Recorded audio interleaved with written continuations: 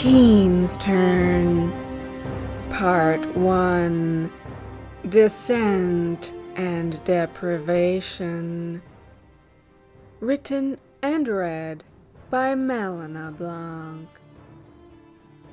We left Jared entrapped in a tarp on the floor of the power station, a crushing pressure starting in his neck, not of fingers, but of something hard and flat. This is Chapter 4, Red Ruse. The little star around his neck had escaped from his shirt in his fall, and the pressure on his throat readjusted, finding a grip unencumbered by silver. As it shifted, Jared began to draw his hands up in defense, and stopped. In the seconds remaining between now and death, he relaxed his body, his fingers reaching through the folds in the tarp enveloping him. The tips brushed on a curl of paper. He closed his eyes. The pressure at his throat lifted away, and there was a thump and a cry of surprise. His mind suddenly calm, Jared sat up and began pulling the panel off himself. As the material slid off his head, everything seemed brighter, his eyes fully adjusted to the dark. Not far away, the vampire was climbing to his feet, a baleful expression on his face. "So," he hissed, "it's not a matter of visibility." Jared looked down at the scroll in his hand. There was a lightness in his chest, an openness he'd never felt before. He picked up the flashlight and got to his feet. "Then you need to be wielding it, as it were," the vampire continued, "which I'm guessing you can't do if you're unconscious." Without ceremony, he drove his heel into a bottle among the refuse at his feet and dropped to his haunches to seize a shard of glass, hurling it at Jared, who dodged just in time, the missile whizzing past his ear. The vampire already had another in hand and launched it, this time at his torso. The shard caught his side as he lunged sideways, shearing his shirt, and he dropped to all fours, stuffing the flashlight into his satchel to grab a rusted sheet of corrugated roofing off the concrete and heft it in front of him, where it deflected another incoming shard and another. The vampire aimed for his head again, and he lifted the metal, more debris ricocheting off it. Crouching, ducking, and weaving, he stumbled back with the steel shield raised, shooting glances over his shoulder, making for the stairs. There was a splintering sound, and a plank of wood plowed towards him, knocking the edge of his shield, the force of its propulsion sending vibrations juddering through his arm. He made the entrance to the stairwell, bringing up short and darting around the doorframe as a volley of projectiles tore through the space where he'd just been standing, clattering and smashing against the stairs. He pressed back against the wall, chest heaving, body tensing to make a dash for the steps down. The peace in his head had gone, replaced with a vicious throbbing. "Try for those stairs and you'll get shredded, Red." He peeked around the doorframe. In the watery moonlight spilling from the shattered ceiling, he could see the vampire kneeling before one of the pallets strewn across the floor. He had torn it apart and clutched the timber in his hands in a bouquet of splinters and bent nails. "Quit lumbering about and come out here, would you?" he purred, readying a jagged board like a javelin. "Let me cleanse my palate." Jared couldn't help himself. "No planks. I don't want to get bored." "Oh, come now. You have to admit there's a certain poetic beauty to a vampire staking a slayer." "I'm averse to poetry." "Well, there are pros to pros, but—" Jared made a dash for the stairs, hefting the shield over his head, and as he reached them, timber began raining down upon him. Footsteps pounded behind him, and the blow of another spear on the shield knocked it askew, leaving his head and neck exposed. He leaped sideways onto the landing of the second floor as another plank hurtled by his head. Retreating down the hall, he turned a corner, scoping it out in the dim light. Inky doorways to a few rooms and a row of windows. He ran to them. "Oh, do try jumping," came a jubilant voice from the stairwell. "Break a leg, as they say in the theater." He swore under his breath, looking out over the garbage-strewn lot. It looked too high not to risk injury, even if he clung to the sill and dropped.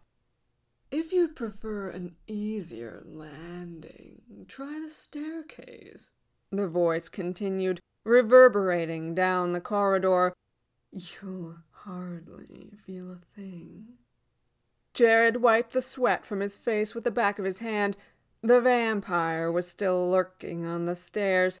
If he jumped, the monster would have to take the last flight and cross the main room of the bottom floor to get to him, buying him time to escape. But if he was injured in the fall, it was over. He could fake jumping, making a show of leaping out but holding on to the sill, sending the vampire off down the stairs, and then climb back up and slip out behind him. But if he didn't fall for it, or opted to climb down the wall in pursuit, he'd be left hanging. "Maybe there's another way out." He knew there wasn't. A footstep sounded in the hall. Shit. He lurched into one of the side rooms, trying to remember their configuration. Resting the metal shield beside him, he groped in his bag for the flashlight and flicked it on, its beam sprawling across the wall, licking the ceiling. There was a sudden sound, a series of tiny twanging shrieks and clicks, and something swarmed out of the darkness, clouding his vision with a flurry of confusion. Furry, warm things brushed his cheeks, caught at his hair, and he cried out, raising his hands to fend them off. In a moment they were gone, streaming away behind him, and laughter met them in the corridor. "Not a fan of bats." "Francios." Moving the flashlight to his teeth, he hoisted the shield over his back, one hand sandwiching the metal and the seal. These rooms, all connected, he remembered, each with a door off to the hallway. If he could lure the vampire along here, then take the left back to the hall, he could double back and make the stairs, dodging in and out of the rooms for cover. The vampire appeared in the doorway, raising a length of wood, but Jared was already to the adjoining room and running along that to the next, more spears following in his wake, one jogging the shield, one slicing past his legs. "Oh, face your death like a man." The flashlight beam bobbed sickeningly as he ran, illuminating the littered path into another room alongside the hall, then another, doorless door frames arching over his head, putting space between him and the unhurried footsteps behind. The barrage had ended. Now in a room with no connection forwards, he turned to take the hallway door into the corridor to the stairs. But there was no hallway door. He'd gone one room too far. This one was a closet. Heart seizing in his chest, he turned to go back, but a crunch of glass told him the vampire was only a room away. He huddled into the corner alongside the doorway, leaning against the wall, breathing heavily, listening to the monster's approach. The footsteps outside stopped. "Lying in wait. I can hear your little heart thumping. Let me give it a rest." A violent wooden rending sound told him another pallet was being sacrificed for scrap. His arms ached from the weight of the shield, but he kept it high, bending a knee to rest it on, freeing a hand to take the flashlight from his mouth. He ran its circle around the room. Brick walls, empty metal shelving, a floor of odds and ends whose form and composition were obscured in shadow and grime. Fuck, think. To get into the room, the vampire would have to pass close to him, entering the seal's sphere. If he waited for the monster's entry, he could raise the talisman to buffet him into the corner for a chance at staking. if he could manage not to get impaled himself.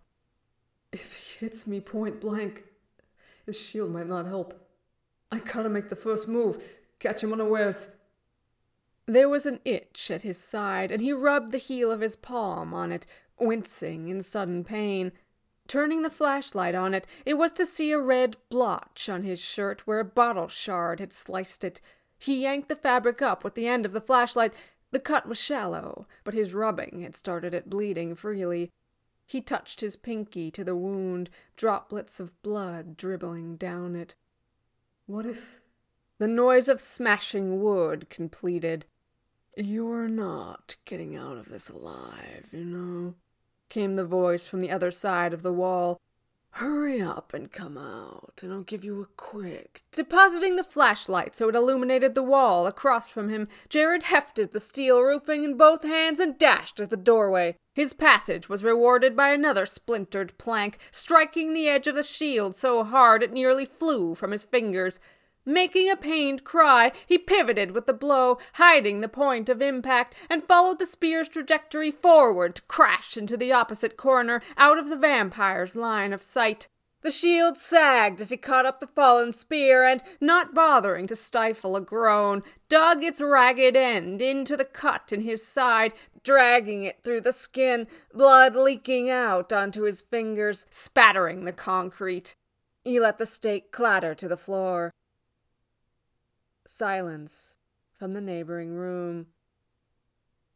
Dropping the seal, he tugged his shirt back over the wound, pressing it in to stain red in his ruse, while, back to the wall, he slid down it, scuffing against the bricks, drawing ragged breaths, ending in a gasp when he reached the floor. He had kept hold of the metal roofing, so it lay covering his chest and neck, leaving the bloody shirt visible at the side, and now, his painted palm lying open and empty in the flashlight's dusty beam, he waited. The vampire, with eyes of coal, came creeping around the doorframe. At his appearance, Jared tensed, fingers reaching for the seal where it lay near his knee, but falling back against the wall with a groan. Dear me, did I strike a nerve? Jared gave him a glassy stare.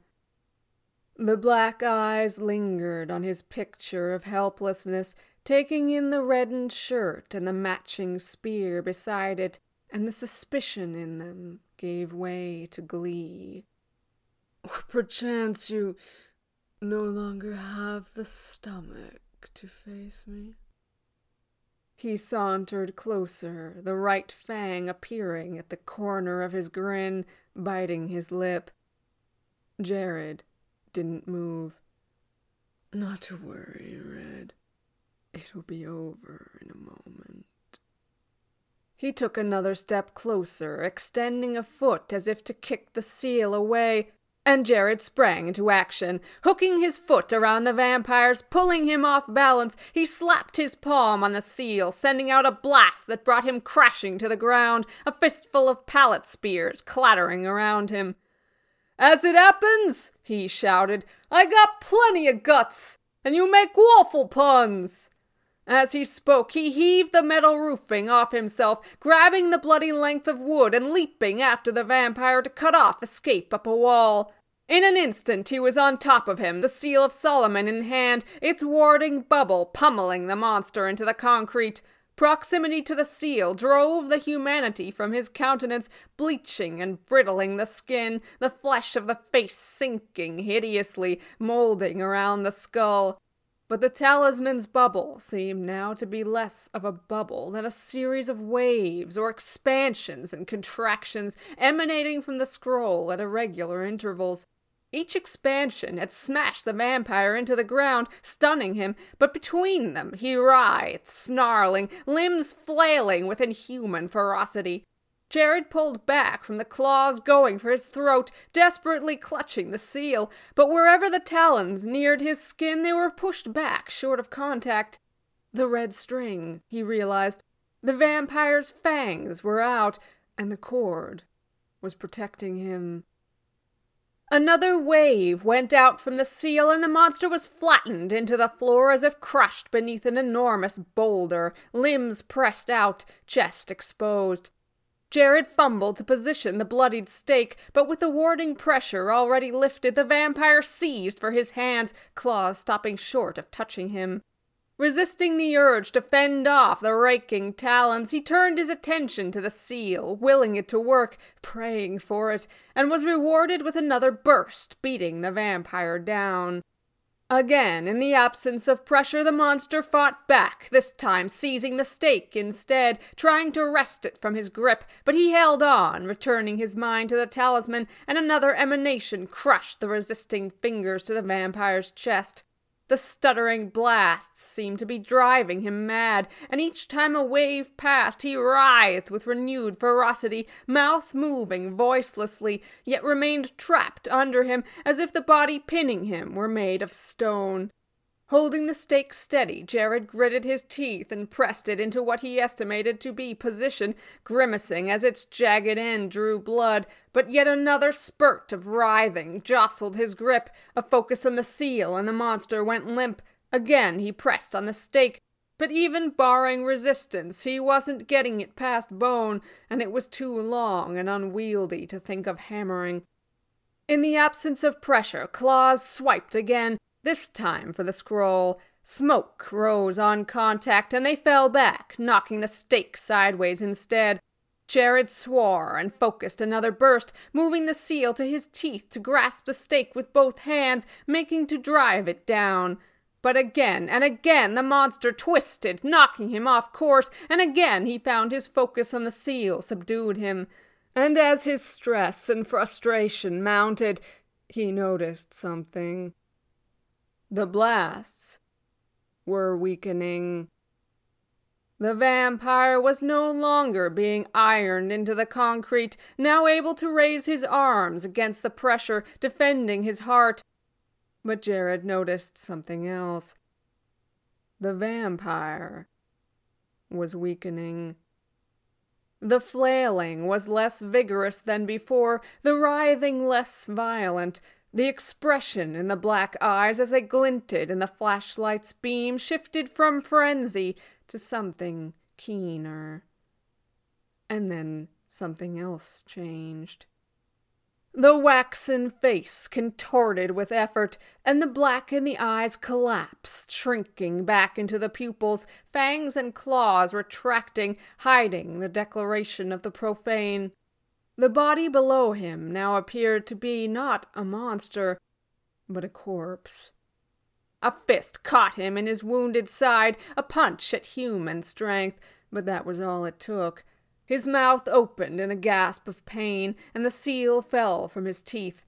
The emanation ceased as it drifted down towards the vampire, who wasted no time but seized Jared's shirt, heaving him off him and scrambling sideways, smoke rising where the scroll brushed his arm before he could get clear. Staggering to his feet, clutching the wall for support, the monster fixed him with a look of malice, muted by exhaustion, and panted, "Sunset. Next Saturday." Before Jared could regain his feet, he had vanished into the neighboring rooms. Snatching up the seal and flashlight, he ran in pursuit. The flashlight's beam caught a form slipping into the hallway ahead of him, and he followed into the corridor just in time to see the vampire jump from a window. He rushed to the sill to see him crouched on the ground below, leg turned at an unnatural angle. Jared pounded for the stairs, leaping down them and racing across the ground floor out into the lot, to find it empty. Cursing, he ran the flashlight through the surrounding bushes, remembering the second, motionless silhouette he had seen from the rooftop, then made a cursory search of the lot down to the canal, working his way back around the perimeter of the building, but finding nothing. With nothing else for it, he returned the flashlight to his satchel and the seal to his pocket, and started for the nearest subway. He didn't see the shadow detach itself from a wall and steal after him.